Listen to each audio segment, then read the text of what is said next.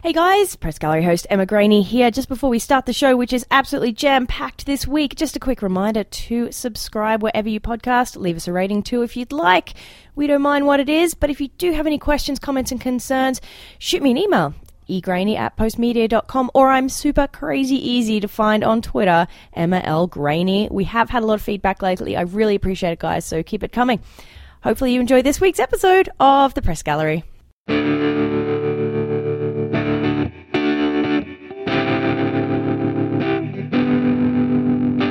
Hello and welcome to The Press Gallery, the Edmonton Journal's politics podcast. I am your host, provincial affairs reporter Emma Graney. It is Friday, February 16, 2018, and this is the It's Payback Time edition. I said that with a bit of a bit of threatening in my voice. A little guttural action there. You guys look terrified. Nailed it. With me today, education reporter Janet French. How are you? I am well, thank you. Good Happy morning. birthday for yesterday. Oh, thank you. Happy Lunar New Year today. Gong hei fat choi. Thank you, Paula Simons, also here to join us. Yes, it's the year of the dog. And at my house where we have a puppy, it's always the year of the dog. And Dave Breakridge, how are you, mate? I'm good. Excellent. Good. Excellent. So this week, along the whole payback kind of line there, /pay, we're going to be talking about crazy high superintendent pay in Alberta and the Education Minister's plan to deal with that. Task Force, assemble! It's payback time for British Columbia. Boom. Bum, bum, bum. Who needs Black Panther when you've got... Darren Billis? Anne McClellan.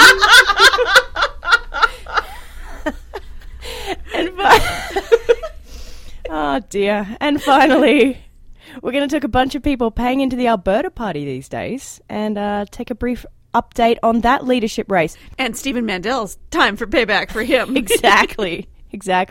So let's start off talking superintendent pays. Because Janet, you're here. This was a fun story this week, wasn't it? Interesting, yeah. Talk us through how this all began and then I'll Right. jump in with what happened on Tuesday. Okay, so every year the Alberta School Boards Association, which is like a club for school boards and school trustees, they do kind of a report on how much do superintendents get paid across the province.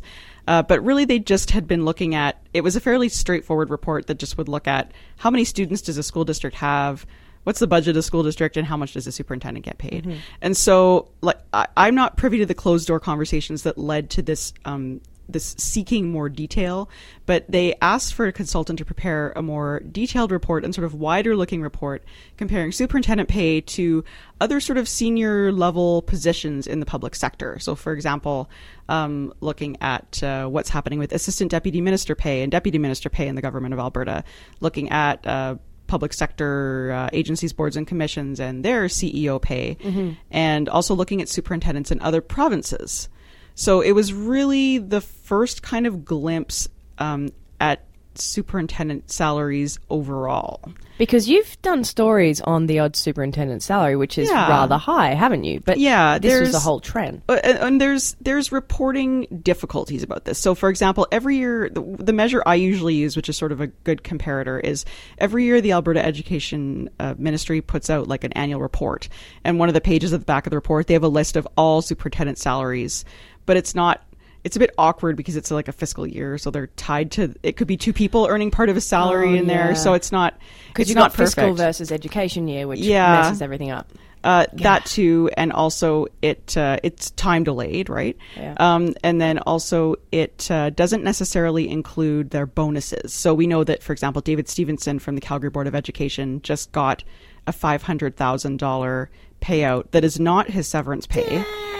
For leaving, that it's accrued vacation over 42 years and something in his contract that it's like other benefits that were extended to other superintendents that he got them matched, and it added up to $500,000. A lovely parting I think gift. He was with CBE for quite a while, so it all adds up. You know what? My mum was a teacher for 40 years, and I guarantee you she did not get a $500,000 payout when she left, and she dealt with grade ones. Ooh. If anyone deserves $500,000, it was my mum. They're angels, those grade one teachers.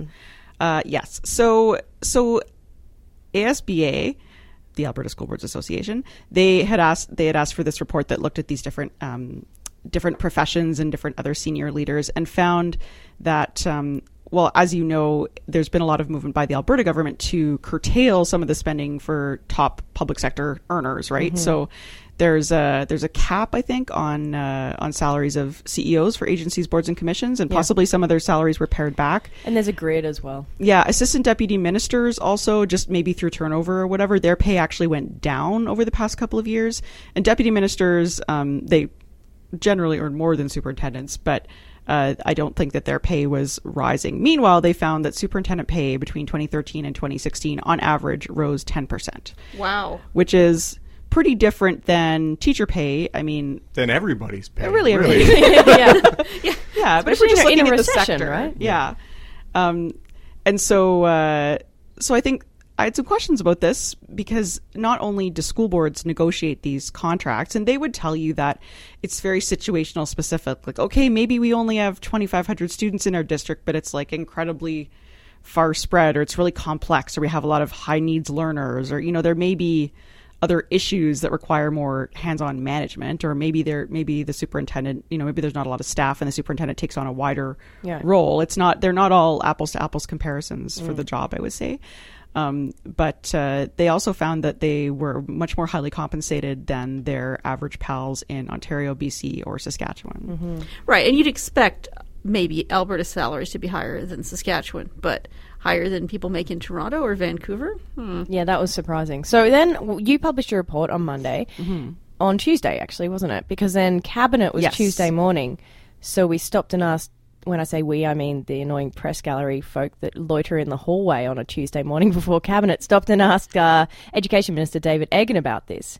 And he said he'd had some concerns about individual pays for quite some time, because he has to sign off on these every single contract. He does. Yeah. And he says that he hasn't vetoed any contracts, but he has had conversations with school boards before, like when they've presented him contracts. He said, like, can we talk about this particular term or whatever? So he certainly hasn't turned any contracts down, but right now they're all kind of on hold. And I don't know whether they're on hold as of Tuesday when this became public, or they're on hold as of before that because he already had concerns. It was before that. He said he hasn't signed off on any for a few months, and that includes Joan Carr from Edmonton Catholic Schools. Who wins the prize? Yeah, she was making a ton of money, like 423, $426, I think. $420,000. As I have said in the past, you could not pay me enough money to be the superintendent of the Edmonton Catholic School Board, and some of the crap she had to put up with last year. But I mean that metaphorically. You could probably pay me $400,000 I'd probably do that job. Well, now David Eggen says that he'd had some concerns for a while, and he's going to look at this, and he's not going to approve any contracts, and he's going to figure out a way to bring things into line.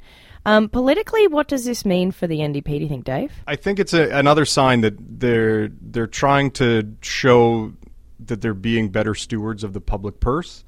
If you cut a contract by $50,000 here or whatever, it doesn't add up to a lot of money, but at least it's a sign that we want all the public money spent in Alberta spent wisely or responsibly.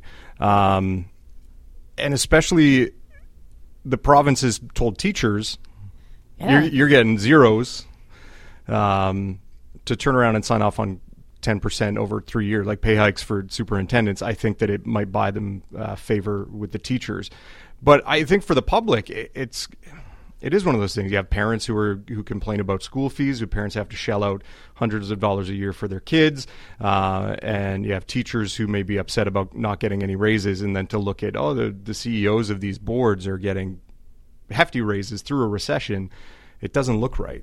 And this is part of a public sector salary creep that happened under the Conservatives. I mean, let's remember, these salaries went up and up and up and up at a time when, although the Progressive Conservatives always talked a good game about fiscal probity, in fact, every time they went to the negotiating table, they tended to get their clocks cleaned. And in part, it was because during boom years, it is tough to retain talent. And there was a lot of pressure on whether they were compensating doctors, teachers, nurses, whoever it was. There were some pretty generous salary hikes that got handed out over some years, particularly by the Stelmach and Redford governments. But this is trickier because these people do not work for the government. They work for independently elected autonomous school boards. And so Eggen walks a very fine line here. I mean, Dave's right. There's lots of political capital to be made in making yourselves, we are the NDP, the party of fiscal, conservatism, not like those bad spendthrift, progressive conservative types. Of course, they want to look like sober stewards of the public purse. But these are elected school boards, elected by local citizens. They have autonomy to make local hiring and firing decisions. Mm-hmm. And so when Egan, wields the club and looks like he might step in and trump, I don't know if he's going to, but were he to trump what school boards do, you get into a serious kind of power dynamic. We saw Nova Scotia just a couple of weeks ago get rid of most of their elected school boards because they said, like what's the point of this if we're making all the decisions? And, school boards here have fought long and hard when Klein took away their individual taxing powers. I mean, over the last 25 years, school boards here have really fought hard for their rights, especially when the government got rid of the elected public health boards. School boards really felt that they had to fight for their survival. And, so Egan wades into deep waters if he's going to start saying to school boards, you can't make your salary decisions. That said, why are school boards making these salary decisions? Yeah, a lot of it does fall on the school boards. And you have to think, amid all of the nonsense going on at the Catholic board, and the old Catholic yeah, board. They did get replaced. The new one is calm, but there was a lot going on there last year, and I point them out just because they have generated their own amount of controversy in Edmonton, especially in the last term. Is you have to wonder, well, who's minding the store there, and how did those salary decisions get made? And it is one of those things that I think that better transparency. This report is a good report, and it shows that you need to have. They may need a babysitter. Well, and this is why I call it. This is why I call it salary creep, right? Because it's not like somebody woke up one day and said, "I know, let's give our superintendent a great big honking pay raise." It's the kind of thing, like frogs in the pot as you turn up the water. Things go up and up and up incrementally, and suddenly you find yourself in making frog soup. Janet, what was the reaction from teachers about this story? When we say they have 0%, it means that they get no new pay raises. So teachers are still moved through the grid, which means that some teachers will, if they haven't maxed out, will still get, previously awarded raises over based time. On seniority. But they haven't had any new pay. The grid doesn't go up. No, the grid is locked. And so that has been that way for 5 of the last 6 years. So they were pretty annoyed when they saw this degree. I mean, I think it's something they would have suspected, but because nobody's really put it all kind of in one pile and done a comparison and an overall look, that percentage was a bit shocking, I think. Now, I should say that the Council of Alberta School Superintendents, which is the Superintendents Club, they kind of dispute this report. They say they think there's mathematical errors. There's something about the semantics of like, well, are you sure they were comparing them to the right other senior executives? Because superintendents in Saskatchewan, for example, are actually like the second layer of managers. The head of the school board would be called a director of education, not a superintendent. So are you sure you're comparing apples to apples here? And there was like a typo or an error in the report that did cause me some confusion as well. So I think they're concerned that maybe it wasn't as robust as they would like to have seen. But my sense is that as much as school trustees might be afraid that they would be critiqued for some of the decisions they've been making, that they wanted this information out there. That's my impression. Well, I guess we'll see what David Egan does now. Because, you're right. He's wading into a place where... And he was scared to wade in. When people were raising concerns about Edmonton Catholic's trustees and their infighting and the issues going on with that board, people were wondering if the education minister was going to weigh in. And he's like, well... They can do it. Dibs out, yo! I'm not touching that with it. Yes, on the podcast, you missed David's very dramatic shrug there. Hands flying up in the air. Ian might get that on video. Make sure we do a slow-mo replay. But it's true. I mean, and I think Egan was really afraid to fire the Catholic School Board in Edmonton because many of the things, not all, the Catholic School Board in Edmonton fought about, the old board fought about absolutely everything. But some of the things they were arguing about were social issues. And I think Egan was very nervous of being portrayed as the bad socialist, who came in and fired the good Catholics who were defending Catholic values. Oh, yeah, that would have looked terrible. It would have looked terrible. And that's why I think that even though the dysfunction of the Catholic School Board in Edmonton in the last 4 years had very little to do with ideology and quite a lot to do with just bad personalities and bad processes, he was very loath to weigh in and look like he was making an ideological move rather than a governance move. In this case, I think the value to Egan in this report is that it doesn't just show one Catholic board in Edmonton being out of line, although Joan Carr's salary is still out of line with most other people's, but it shows a whole province-wide trend, and that gives him much more political cover to step in and say, I'm not disciplining one school board, I'm looking at a system-wide problem. Yeah, and he did say that too. He was Although he's been very vague, yeah. Yeah, but he said, thankfully now I've actually been able to see a trend. Exactly that point, Paula. Because individual concerns are one thing, but being able to be like, yeah, look, I was right. My gut feeling was correct. They're going up everywhere. And now they just have the billions of dollars in debt to deal with. Yeah, that's fine. It's fine. Okay, let's move across to the task force. What is it called? They're Indiana Jones now. Rachel Hey, Notley. I got that reference. Paula. There you go. I finally got a Paula reference. Woo! Nailed it. I know what we should call them. We should call them the A-Team. Because they're from Alberta. And it's about access. Yeah. Oh my gosh, The it works A-Team. on so many levels. That's not the Janet's like, what have I done? Pity the fool. Pity the fool. I love it. I love it when a plan comes together. I do. So, the task force had its first meeting this week. Janet is blushing for us. You're embarrassed on our behalf. That's fine. That's how I live my life. People are always embarrassed on my behalf. So yes, the Market Access Task Force had or as I shall now call them forevermore, the A-Team. Had its first meeting this week. It was in the cabinet room. You know what? Actually, I ran into the Trade Minister, Darren Billis, in the hallway afterwards, and I proposed that perhaps next time that they're going into the meeting, rather than just filing past, they should rappel from the ceiling of the legislature down into the rotunda and kind of land amongst the plants around the fountain. Wow. What if they missed? That was kind of his reaction too. He was like, wow, Graney, all right.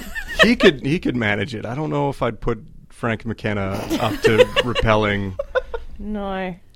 It would look pretty freaking cool, though. That's I mean, true. visually, that would be awesome. I was also disappointed none of them had, like, laser guns. Or capes, you capes. said. Yep, none of them had a cape on. So come remind on, us, guys. Emma, who are the members of the A-Team? Oh, crikey. All 19 of them. Oh, no, not 19. So it's Frank McKenna and Anne McClellan as the big names. Yeah, and we've got ministers, we've got deputy ministers, we've got people from oil companies on this. I was surprised that there is no folks from environmental groups. That was on my this. question. Is there anybody a little greener? I don't know. They had Shannon Phillips, the environment minister. Oh, that's true. Yeah. I mean, Shannon Phillips brings the green cred to the group.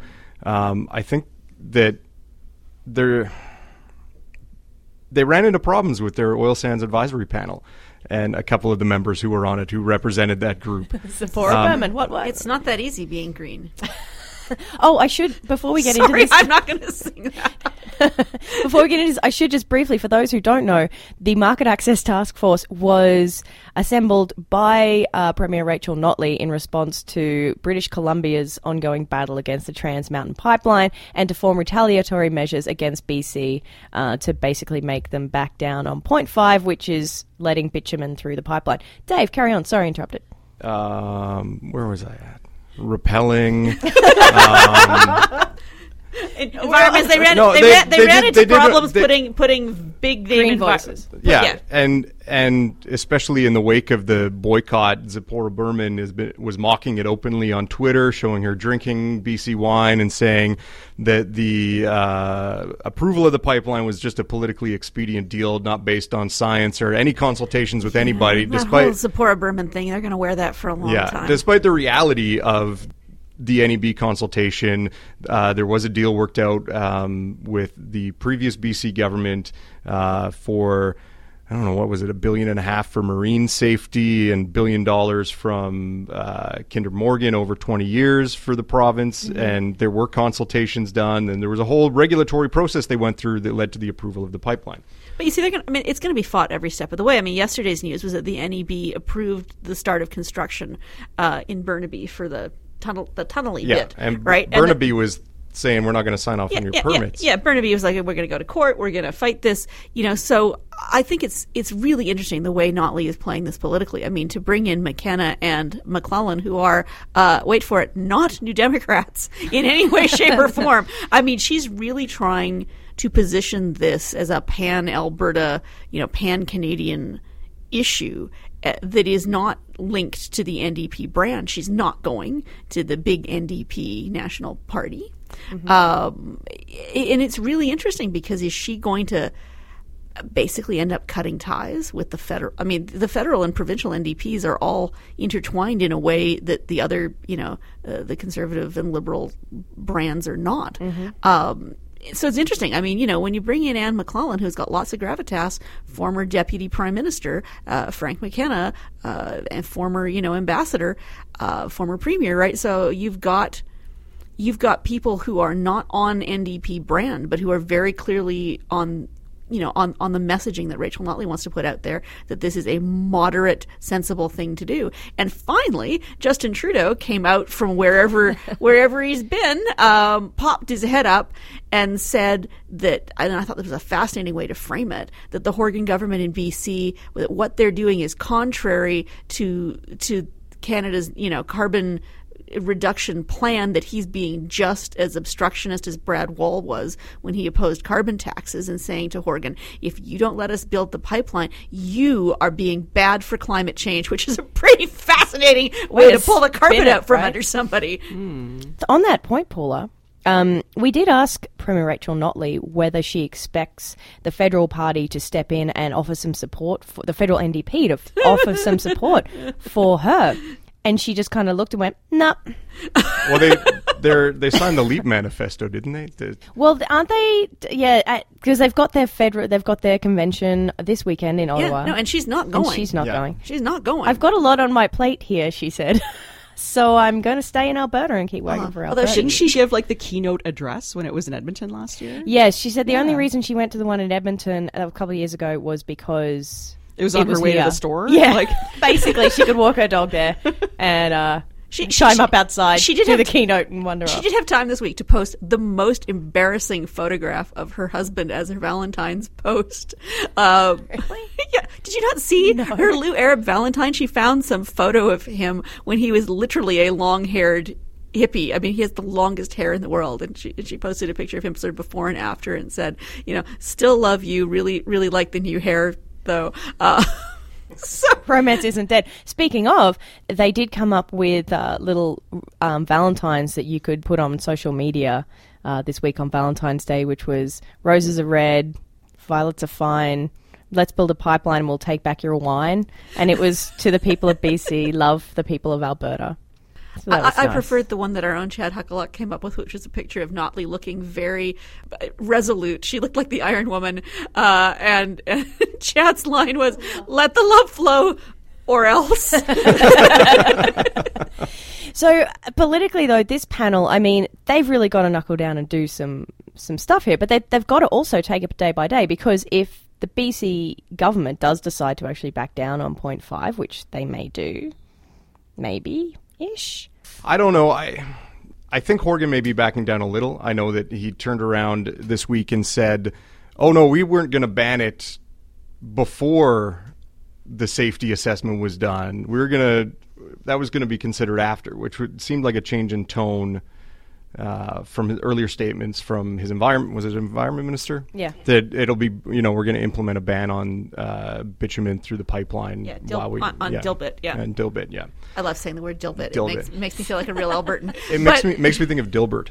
Yes, comic but I mean, really, what Horgan needs in a way is for Trudeau to rescue him by, what has to happen, I think, is that the federal government has to make it really plain to Brit that that Horgan can't do anything, and then Horgan can turn around and say to his base and to the Greens, "I did my best," and those bad feds, and then he can run against the feds. But that's sort of Horgan needs someone to build him an exit ramp so that he can say, "I did my very best." And we lost, and now those bad federal Liberals, let's go get them. And I think Notley may be helping him out with that by appointing Anne McClellan and Frank McKenna to the panel. Anne McClellan was the chair of Trudeau's, or co-chair of Trudeau's pot legalization panel. And so I think by appointing those people, you potentially have an in with the Trudeau government to get some movement there. I think that may be their purpose on the panel, to get an in with the feds, for them to step up and do their job. Because it really is, at the end of the day, a pipeline is a national project. It's not about Alberta and BC fighting. That's how the debate has been framed, because Notley stepped up and boycotted BC One, trying to represent Alberta's interests. But it really is a national project, and the Prime Minister and the federal government have to be the heavies here, if that's the way they want to go, or they step down and let Horgan do what he wants. But it's between BC and Canada. Yep. In the meantime, Rachel Notley should send John Horgan a big bouquet of flowers, because this has been the best thing ever for her. I mean, it would be better if they built the pipeline, but second to a pipeline, allowing her to pose as the fierce defender of Alberta interests, as our own little Valkyrie, is a pretty sweet thing. We've got a few minutes left, so let's quickly talk about the Alberta Party. Their membership has gone up 500%. That's one way to put it. From 100 to 500? From 1,000 to about 6,000 and change. 6,543. Thank you, Janet. I looked that up. You looked at Only 100,000 more to go to catch the UCP. Yep. Yeah. So, but, I mean, it's growth. It is growth. I mean, if I were the Alberta Party, I would be happy I was growing. I might have wanted to hit 10,000. That might have been good. A nice round number. But, a leadership race has obviously buoyed memberships. I mean, I think Mandel's people wanted to sell a lot of memberships, because that's the only way he has a hope of becoming leader, because he comes to the party from the outside. And, well, I suppose Rick Fraser, it's the same thing. I mean, if you want to win the leadership, you have to sell the memberships. That's how that works. Yeah. This kind of reflects the fundraising as well. Fundraising for the Alberta Party tripled from Q3 to Q4, actually, up to $91,000. So, but when does that membership number from? Because they were selling memberships right up until this week. Yeah, that is from this week. So in March 2017, it was 1,024. Thank you, Janet. And then that was basically this week when the cutoff to buy a membership so that you could vote in the leadership race. That's when that number comes from. Of course, we've got three people. We've got Stephen Mandel, former mayor. We've got of Edmonton. We've got Calgary lawyer Cara Levis, and we've got MLA Rick Fraser, formerly of PC, formerly of UCP, formerly of Independent, now with the Alberta Party. He's like Prince, his name just keeps changing. Can we make a symbol for him? Yeah, I know. So he's had four different brand identifications since he became an MLA. Yeah. Wow. Yeah. He's really cycled through them. That's in one term. Yes, that's in the space of a couple of years. That's in actually probably about a year. Because so Rick Fraser is a Calgary MLA, and he just received the backing last week, I believe, of his other MLA friend in the Alberta Party. There are three of them now. Karen McPherson, who of course crossed from the NDP to the Alberta Party. So that's kind of interesting too, that an NDPer is backing a former UCPer, and now they're playing together real nice on the same party. God, this whole thing is weird. I just come on this podcast to ask questions, really. I just want to have the information. You're the audience surrogate. That's good. Ooh. What is the current NDP membership? That's a great question, Janet. I could not find that information Yeah, easily. they do not like to give out their membership numbers. I called Rory Richardson, the party president, twice yesterday and sent him an email. Didn't hear back. Rory. So I have no... Rory, we're asking you right now. Rory, if if you you're or any of listening. your NDP cohorts are listening, we'd like those numbers. We'd love them. Please. Because Hey, the hey, UCP Rory. told me, I mean, there are 106,000 people. Mm-hmm. Yeah. So we know the Alberta Party and we know the UCP. I think I might know the Liberals too, but I'd have to go and How many members Search does through the my Richard brain. Starkey party have? just Richard Starkey. and Liesl the dog, I think. But yeah, the Alberta Party, I don't know. They were super excited about their growth. I mean, good on them for their enthusiasm. It is. So- It is good to see them grow a bit. For them, it's having any interest in a leadership race that people weren't expecting and didn't think would garner a lot of interest is a positive for them. How that plays out for the leadership, if Stephen Mandel loses, I kind of feel bad for him. He went from being a very popular mayor to a not super popular health minister to losing in an Edmonton riding, and then he may lose the leadership of the third party. Yeah. I know, it's interesting. I mean, he's got ground game in Edmonton. It really depends how many memberships they sold. I am a little intrigued to see that he got fined for being not even a day late, but a few hours late in filing all of his paperwork. They had to have it done by midnight, and It had to go online by midnight on the 4th, and it went up online at 8 a.m. or 9 a.m. on the 5th. So if You got were fined if- $500. if you were a university student, you might be able to just get that paper in on your prof's good graces. But it doesn't speak well of the organizational merits of his team. I mean, he should have pros in place who don't make stupid mistakes like that. And of course, it doesn't really reflect anything on the ethics. This isn't like Jason Kenney being fined for ethical violations during his leadership campaign. I mean, this is just dumb. But dumb does not reflect well. I mean, who knows? I mean, I remember Mandel chastising me when I mentioned once that I'd been late filing my city property taxes. He was like, "No, you can't be late because you get fined." Oh, so this and is that's payback. bad." You So- have. So axe I to mean, grind here. I don't have an axe to grind. I have to pay the city extra when I'm late, so it's not like this is a terrible confession of I'm also late with returning my library books. So far be it from me to mock people who miss deadlines, even though as a journalist I don't miss them here. But yeah, it doesn't speak well to their basic organizational skill or their, did they not understand how to make the uploader work? I don't know. Maybe his computer crashed. Let's move over to our regular segment, Good Stuff from the Gallery, in which we recommend things we've read or seen or listened to lately that we think you might also like. Janet, let's kick off with you, mate. What have you got for us? Well, I guess this is sort of political because the whole Colton Boushie, Gerald Stanley case is inherently political. And sorry, Paula, even though I read probably 25 contemplative pieces about this over the last week, yours is not the one I'm recommending. But it's nothing personal. So there is a reporter named Barb Pahalik who covered courts in Regina for, 30 years. She's written some books. Some Barb and crime I books. used to share a desk at the Leader Yeah, Post. she's solid. A fantastic woman.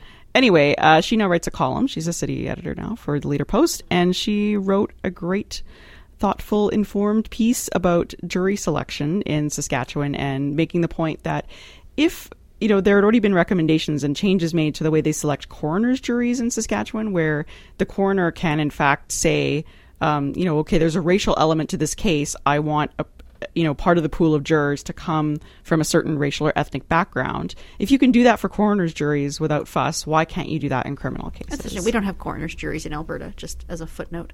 Paula, what do you have for us? I am also going to recommend a piece that comes out of the Bushy coverage, and this is a really provocative essay by Robert Jago. Some people were very, very angry about this essay. He's an Indigenous activist, essayist, and there was a whole foofara because he initially had the essay posted to a small Indigenous media site, and the site crashed, and there's some question, did it just crash because the piece was so popular, or was it actually hacked by racists? But it's now reposted on the Rabble, and it's a very powerful piece that may make you very uncomfortable. It basically says that we are all racists and don't think you're one of the good ones.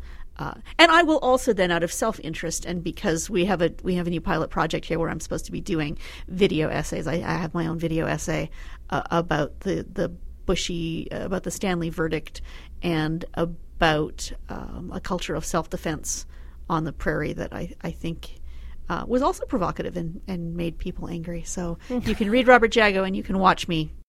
Very good. I'm going to recommend something from the New York Times. It was the New York Times coverage of the Westminster Kennel Club dog show. And a Bichon Frise one. Yes. I love Bichon Frise. And it was great. It was kind of a live blog. So you can go through and there are photos, there are vignettes profiling some of the dogs and some of the... not the dog owners, but the people who prepare the dogs for the show and floof them and use, it's called fairy dust or something on their faces which sounds like a drug, but apparently isn't. It dries the drool. So it's great. It was lots of fun, and I love dogs so much, and the photos are fantastic. Dave, what do you have for us, mate? I'm going to recommend something on the ongoing saga of Patrick Brown in Ontario. Oh my God. For those who have been following, he is the former, maybe not former. Is he? He disputes his resignation, but then doesn't. He is the rum tum tugger of of the PC leader in Ontario, who is seen by many as the premier in waiting, as there's an election later this spring. Who resigned after there were allegations reported by CTV that regarding sexual impropriety on his part. He is disputing the claims. CTV has walked back one piece of the allegations regarding when it happened and the age of one of the accusers. So I'm recommending Jen Gerson's piece on the Patrick Brown saga, What Kind of Leader is Patrick Brown? Questioning, even though the allegations, he disputes them, they hint at a sincere lack of judgment that we'd want in a political leader. Nice. Thank you so much for joining me, Janet, Paula, Breck, and Ian, here to film some of this. New dad, Ian. How old's your baby? Like 11 days old now? Isaac, he's giant. Isaac. Yeah, thank you for joining us all. And Ian's going to put some of this online at edmontonjournal.com where you can find all the past episodes. Join us again this time next week on the Press Gallery.